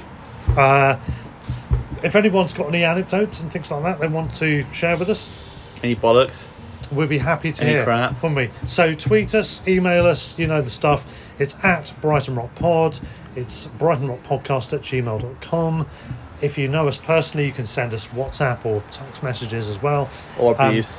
And let's get some audio on, because I want to do a compilation of anecdotes, memories, reflections, thoughts on 10 years at the Amex. We're going to do that for our next one. It's been a very good 10 years, really. I mean, it's been pretty good. We've had one really bad season, haven't we? In effect, or half a season under Houghton, a really bad one in the Premier League. And we've had a 3-0 and a 3-1 against Palace. Let's forget the other games against them.